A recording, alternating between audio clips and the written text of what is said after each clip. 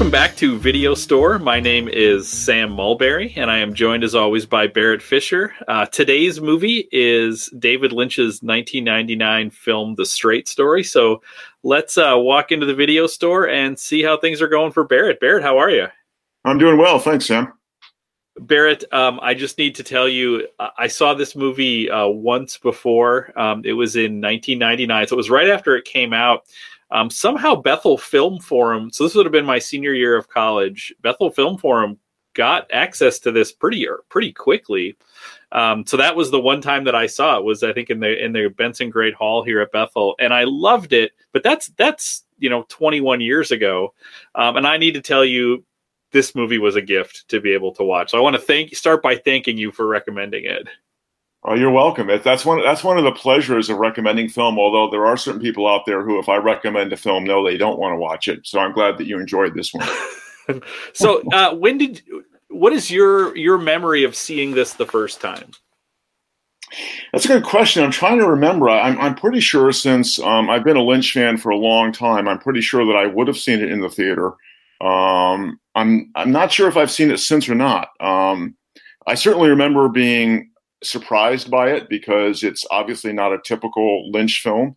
I think I went into it a little suspicious for that reason, but I was really impressed by it. I thought it was an amazingly different film for David Lynch. In fact, Lynch has said of the film that it was his most experimental film. Yeah, I read that. What do you think he means by that? Well, I think actually I've been mulling that over, and I think that the best response I've come across was from Janet Maslin's original review in the New York Times. And she says, when a born unnaturalist like Lynch can bring such interest and emotion to one man's simple story, the realm of the ordinary starts looking like a new frontier. And I think that phrase, a born unnaturalist, because if you watch any Lynch films at all, beginning with Eraserhead and through just about everything else he's done, you know that he's a surrealist. He's somebody who has a very odd take on reality. Everything in his world. I mean, we even have the adjective Lynchian to describe his take on reality. So I think it's experimental for Lynch because of the fact that it's so, in some respects, so straightforward. So maybe let's stay on Lynch for a little bit here, because in our first episode, you talked about him as one of your favorite filmmakers. You talked about yourself as a Lynch completist. Now, I will say, when I first saw this movie, I don't think that I knew who David Lynch was. I mean, I was aware of some of his work, but I didn't connect the name David Lynch to even something like Twin Peaks or something like that. So I was 21, I think, when I saw this. So I hadn't really taken a dive into much of his work. And I will say, even now, I've seen some of his things. I was a huge fan of, especially the David Lynch episodes of Twin Peaks. And I found the episodes from a couple years ago sort of a tough hang. But like very interesting, but it was, I think sometimes I imagine with Lynch, for a lot of people, your mileage varies.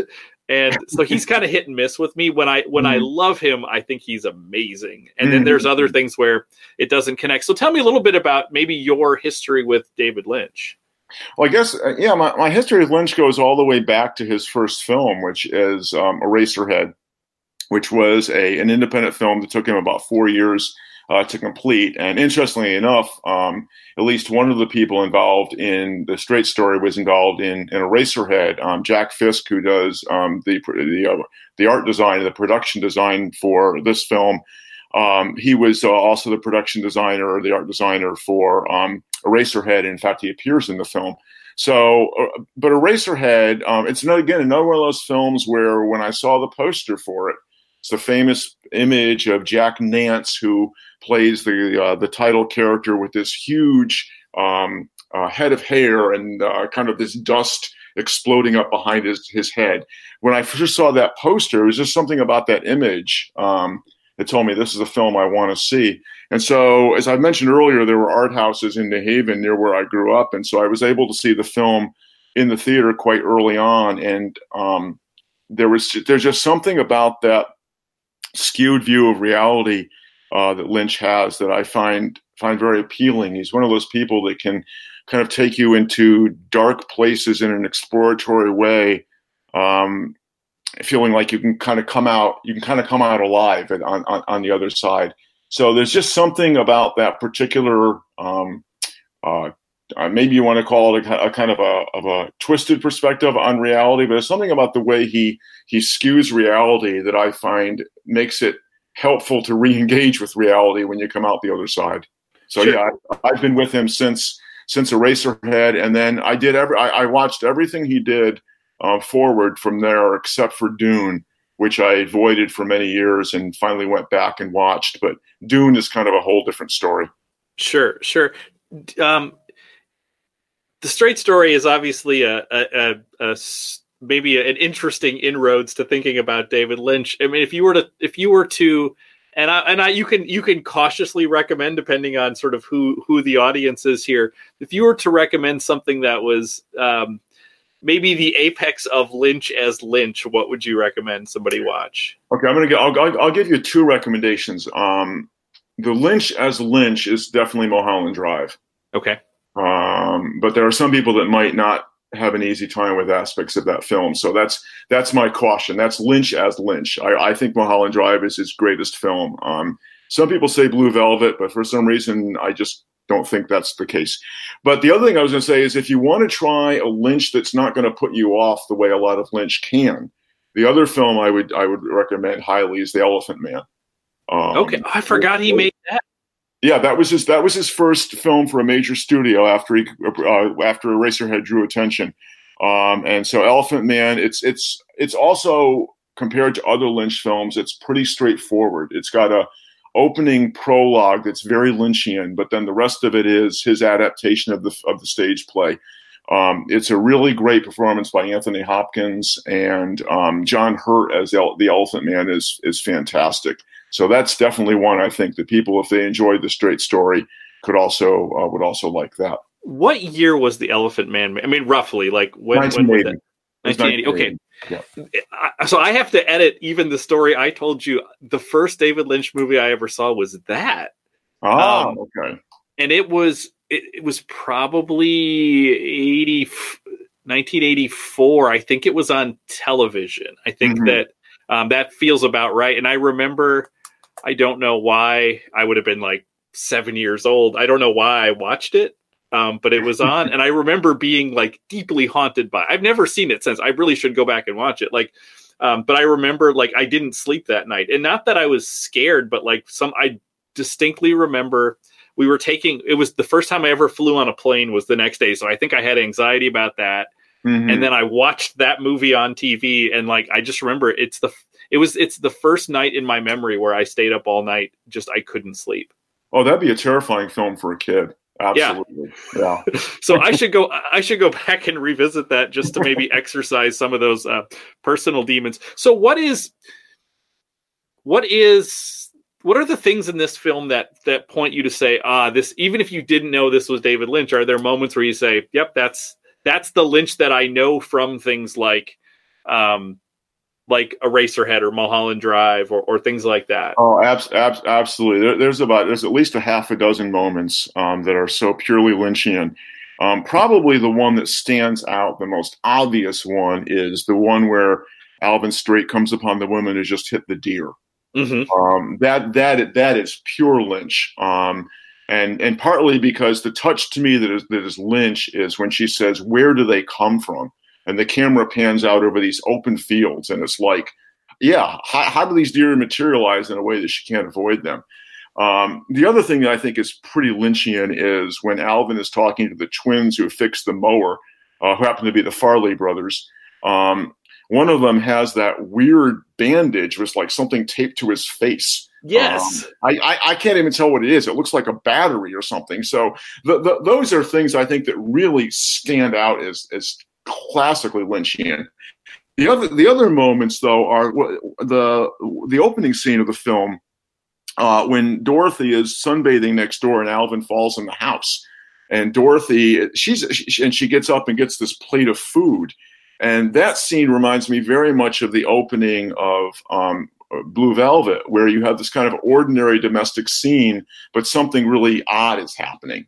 And then there's other little touches, like the dialogue over Alvin buying the grabber in the in the hardware store. That's a purely Lynchian dialogue scene. Alvin shooting the tractor and it explodes into flames. A very, very quick shot. Maybe it's only about 10 seconds, but Alvin and his daughter are out in the yard. It's at night, and there's a shot of the grain elevator making that very mechanical noise. Lynch loves factories. He loves the ugly. He's fascinated by those urban landscapes, which is why this film is such an experimental departure for him again, because it's not obviously at all urban. But the other moment that's very Lynchian to me, because it's almost dreamlike, is when Alvin's daughter is looking out of the kitchen window at night, and there's a pool of light from the street light, and the ball rolls into it, and then this little boy comes in and picks up the ball. There's almost a dreamlike quality to it, and the way she's looking at it, it's almost like she's having a dream. And then you discover later on, why it is that she's looking. Yeah, he flashes back to that. I thought, because I totally forgot about Rose, like that she wasn't even a character in my memory. And then I was like, wow, Sissy Spacek is in this movie. And then I realized, wow, it's a really interesting performance, and it's an important, interesting character that I just had totally forgotten about. Yeah, she. By the way, as an aside, she was a longtime friend of Lynch's. First time she ever appeared in one of his films, but she was married for a long time to Jack Fisk, the set designer. So she's got a long Lynch connection. Yeah. So as you watch this movie, is there any, and maybe this is to try to think about even connecting Lynch to other filmmakers, if this is even possible, like, are there other people who could have made this film? Yeah, I think so. I'm not sure I can say right away who that might be, but I think about, I'm not going to come up with a big name, right. But I do think, for example, about another film that we may watch later this semester is Sweetland. And I think there's a set of the Polish brothers. There are twin filmmakers. They made a really interesting film several years ago called North Fork with Nick Nolte, and I could see them making a film like this as well. And I'm also trying to think of some classic, Hollywood directors. Maybe maybe somebody like a John Ford could make a film like this. Yeah, I will say that the name. What's interesting to me about that question, though, Sam, is I'm also thinking of those people that I think are great filmmakers who couldn't have made it. Right. Which to me is what makes it such a great film, because I think, I don't think Martin Scorsese, I don't think Stanley Kubrick, I don't think Steven Spielberg, I don't think they could have made this film. I think right. If somebody could make a film like this and a film like Eraserhead, that's so astonishing to me. And that's partially why I asked the question, is like, at one level, like, it's a pretty simple movie, but I totally agree. Like that, I was certainly, the only name that came to mind is there are definitely moments, and I've never thought of these filmmakers together, but like, there's definitely moments where I was like, oh, the Coen brothers could have made this. Like, I feel like it would be a little different, but there are definitely moments where I see sort of intersecting, where it's like, oh yeah, they would have done this scene in a particular kind of way. No, they couldn't have. I see. Oh, really? Why is that? Because I think the Coen brothers can't keep a certain tone out of their films. I don't think the Coen brothers are capable or want to be as earnest as Lynch is in this film. Well, that's interesting. Yeah. This is Lynch revealing his Missoula, Montana roots. Whereas the Coen brothers, they tap into a kind of Jewish artistic tradition, which is quite different. But one of the things about Lynch is, he is an amazingly contradictory person who nonetheless lives those contradictions very easily. He's as I said, he's from Missoula, Montana. He was an Eagle Scout. And when he is straight, he is really straight. There's no irony in this film whatsoever. And I have never seen the Coen brothers treat anything without some degree of irony one way or the other. That's a good point. Yeah. I mean, I think I was thinking of like particular scenes where it was like, oh, I could imagine them. I think partially like the intersections are maybe even more about casting kind of things where it's like, oh, like this is a movie full of faces that are really interesting. And I feel like, well, the Coens do that well. And there are certain moments and interactions where I'm like, oh, I could see them again. It would be different, but I think you raise a really good point there. I think that the tone, because this movie is maybe this is in part it being a David Lynch movie is you keep expecting something to happen that doesn't happen. Yeah, I mean, who would expect a David Lynch movie to actually flirt with the corny? I mean, right. The first kind of significant scene with the young pregnant woman, right? I mean, and he gives her this almost banal advice about the importance of family, and then he wakes up in the morning and she's tied the bundle of sticks together. I mean, there's something about the way he pulls that off. That, rather than rejecting it as that's just really pure cornball, you kind of embrace it as a wholesome and helpful perspective on life. Right. And that's probably in part because he doesn't diverge from that. Like you said, the tone is consistent throughout. And because it's rooted so deeply in Richard Farnsworth's performance. Mm-hmm. I think because by that point in the film, you've really invested in this guy. You've kind of bought into his worldview, and so I think the fact that scene comes with his kind of imprimatur on it and his advice, I think that enables us to kind of go along with it. He becomes a kind of a sage for us. Yeah. So maybe we should talk a little bit about Richard Farnsworth, because I mean he is the more than the center of this movie. Like everything kind of revolves around him. And in the Roger Ebert's review, the sort of revised review he wrote in, I think, 2004, he said, the first time I focused on the foreground and liked it. The second time I focused on the background too and loved it. Right. So Farnsworth is definitely in the foreground. Right. And you can talk a lot about all these other characters, but Farnsworth is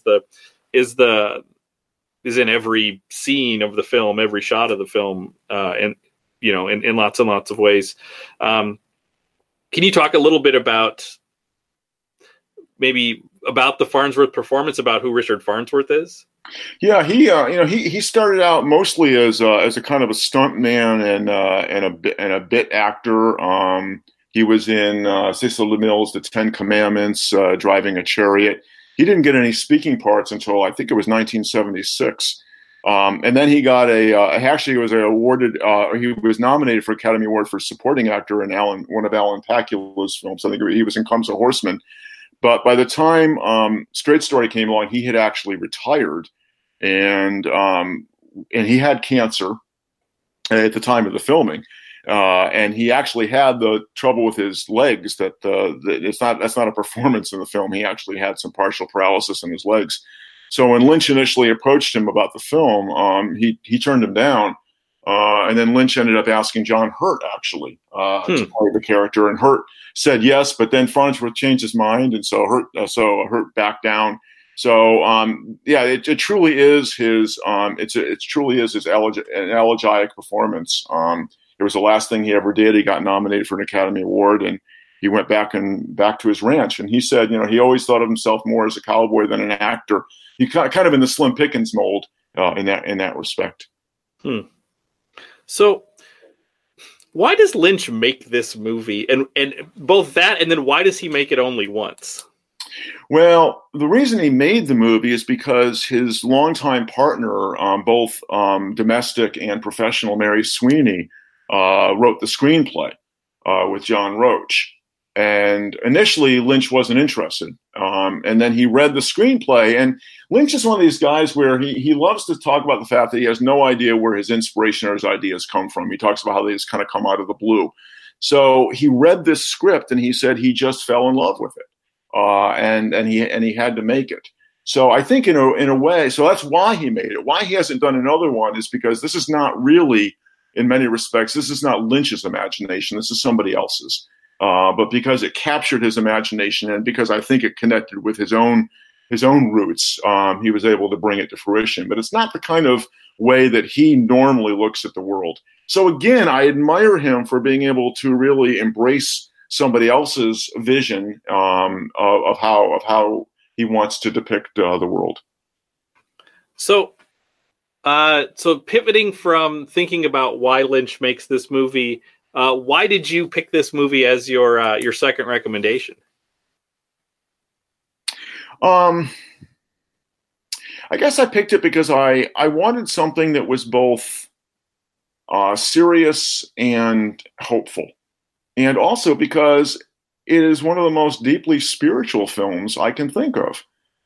Which is another surprising thing coming from Lynch. I mean, Lynch is actually a very spiritual person. He's practiced transcendental meditation for 30 years, but he's certainly not seen as somebody who typically resonates with Christian spirituality or a biblical view of reality.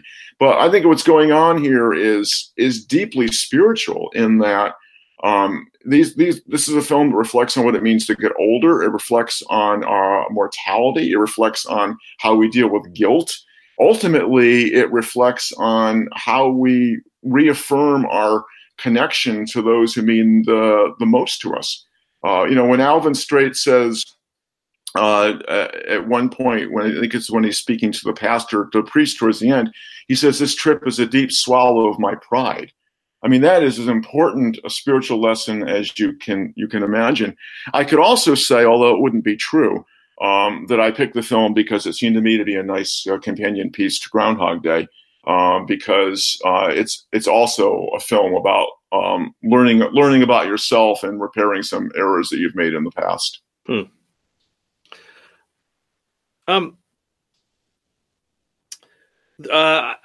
have a couple questions. I want to think about like what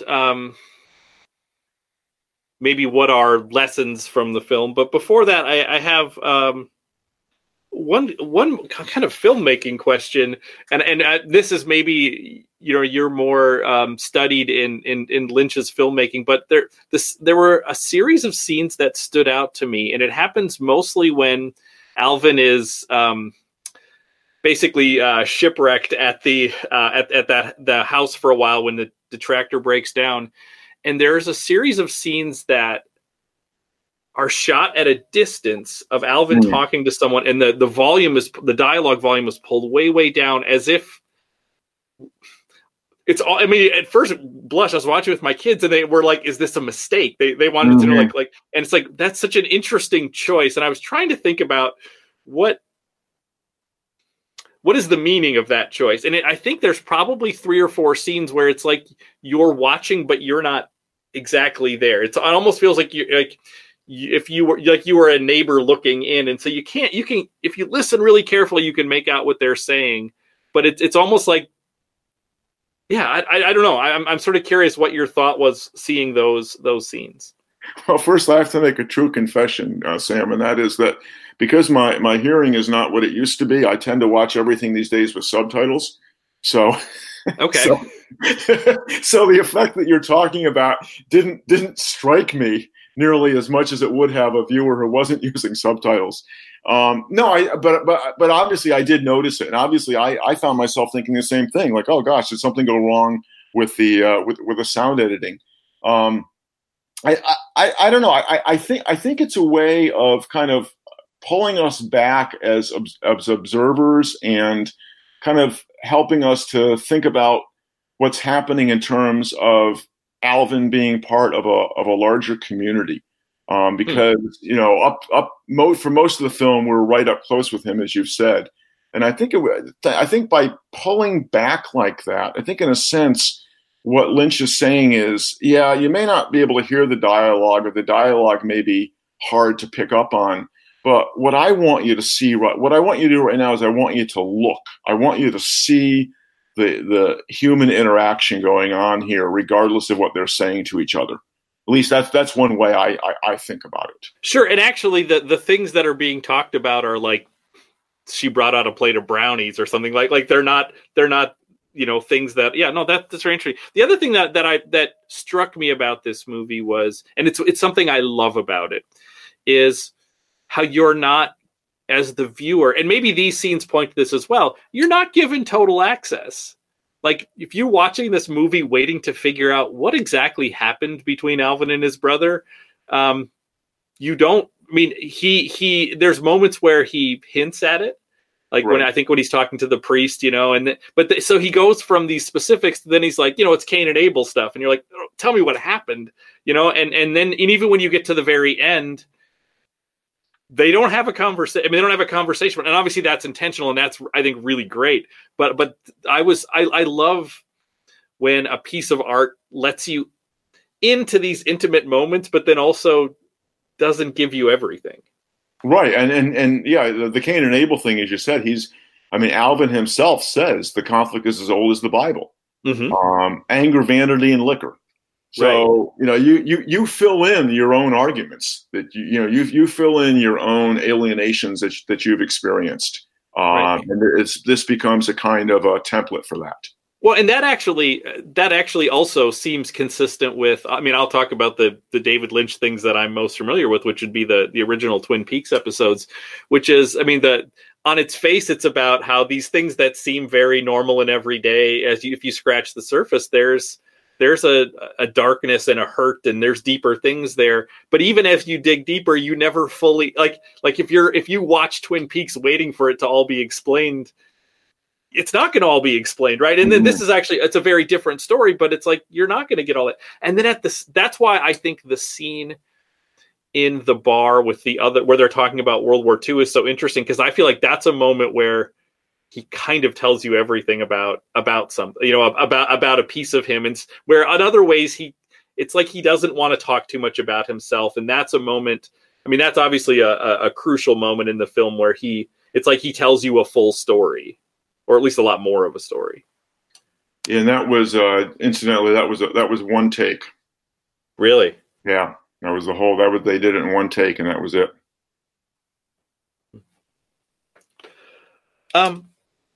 So if we're thinking about, vanity, anger, liquor, what's interesting, one thing that I found interesting is, so when he goes to the bar and they're talking about World War II, the guy he's there with has a Miller Lite, and Alvin has a glass of milk in front of him, and he talks about, I haven't had a drink in so long. But then right before he meets with his brother, he goes to the bar and decides to order a beer. A Miller Lite. Yeah. What's that about? Like that was one of those, I guess I could probably project out things, but what do you have thoughts on that's a clear choice as well there? Yeah. I thought a lot about that, Sam, because it's an obvious. Obviously Lynch wants us to notice that he's having a beer. He says that he hasn't had a drink in years. I guess I have a couple thoughts about it. I think I have three ideas. One is that there's been a kind of cathartic moment for him in the previous bar scene where he's finally confessed what he's done. And, this is, that's an important release for him. And obviously his drinking, has been part of a way of dealing with that guilt. So you could argue that because he's had that catharsis, he's able to be able to consume liquor again without having it serve that function of helping him to try to deal with the pain that he's been feeling. The other option, or the other thing it could be about, which I don't like this explanation as well, but I think it could be about, he could be stealing himself a little bit for going to see his brother. Or he may just want to be kind of proving to himself, that he's kind of overcome this, the alcoholism, that he can have one beer and just walk away from it. So I don't know. I think all those things maybe play into it. Well, we're getting to the close of our show, but I want to talk, maybe hear you talk a little bit about the end of the movie. And also, and the movie ends where it begins with and it's with the motif that happens throughout the film. So obviously the sky, especially the night sky, plays a very significant role. And this is something he talks about. He and Rose are looking up at the sky. He talks about the sky with the priest. He talks about the sky with the young pregnant woman. And he talks about what he wants to do is sit with his brother and look up at the sky again. So, I mean, can you talk a little bit about maybe the ending of the film, about the sky? Yeah, I do have to bookend it with the beginning of the film, though, because the beginning of the film reminds me of the opening of James Joyce's Portrait of the Artist as a Young Man, where it describes what Stephen Dedalus has written on the inside cover of his school book. And it goes from the very general, the universe, all the way down to his specific address. And the opening of the film does that, right? It starts with the stars, and then it does the fields, and then it does the town, and then it does the main street, and then it does Alvin's house. Mm-hmm. So it's like Lynch is telling you from the very beginning, this is a universal story about a very particular person. And so that, I think, to me, the stars, for that reason, are the most important recurring motif in the film. Because they're a signal that we need to remember that these particular lives that we live take place in this larger context. So at one point, when he's talking to the young pregnant woman, Alvin says that looking at the stars helps me think. Mm-hmm. And then when he talks about looking at the stars with his brother, he says, it made our troubles seem smaller to be able to look at the stars. And then, of course, what he says to the priest is, I want to make peace with him and look up at the stars. Mm-hmm. And the priest says amen to that. And the other thing I'd say is, remember where his brother lives, right? His brother lives in Mount Zion. And so this notion that his goal is Mount Zion, and then he's going to look up at the stars. And some people have seen, I'm not sure I want to exactly read this into that, but some people have seen a reference to the Abrahamic covenant. He's looking up at the stars, and those are the children that Abraham will be given. It's possible, since the film has lots of other, it has other biblical references. But I think that, that what's happening there is it's a moment of kind of both transcendence and a kind of return. It's almost like a T.S. Eliot sort of return to home for the first time. So before we get to the recommendation for next week, is there anything else that you want to say about the Straight Story? I guess I want to say that it surprised me how much I liked it again, and actually how much I liked it even more. And there's one more line in the film that I think is important that we haven't talked about. And that is when Alvin goes to the doctor, and the doctor says, if you don't make some changes quickly, there will be some serious consequences. That's really interesting to think about. Yes, because that's immediately followed by the edit is it's immediately followed by Alvin lighting up a cigar. And you think, yeah, he's not paying attention to the doctor at all. But in fact, he takes that advice deeply to heart. And he does make some serious changes. Right. They're personal, spiritual changes, but yeah. Right. The other thing I want to add is you could also see the film as a variation on the American Road movie, although it's a single rider. But I think of things like Easy Rider and Thelma and Louise, and of course one of Sissy Spacek's first film with Martin Sheen, Badlands. But this is a film that's the American Road movie, but it's a single person and it's at 5 miles per hour. And I think that's a really... Again, I think that's also how the film is experimental, and that Lynch is transforming that genre into something very different. There's a beautiful moment. One of the reviewers pointed this out, where the camera is following Alvin, and it pans up into the sky, and it comes back down, and that's usually your continuity editing cue that time will have passed. But it goes up and comes down, and he's basically in the same place. Right. So just as Groundhog Day is a journey through time, this is actually a journey through space. I love it. All right, Barrett, what should we be watching for next week? Well, I'm going to take a page out of your book, Sam. I think we should watch Babette's Feast next week. Oh, I love it. I cannot wait. I can't wait to watch this movie with my kids. I can't. I've started to work with them on watching subtitled films, because I want to start to introduce ideas to them. So I can't wait. this is.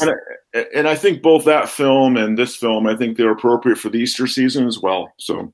Absolutely. Fantastic. Well, we hope that you enjoyed this conversation.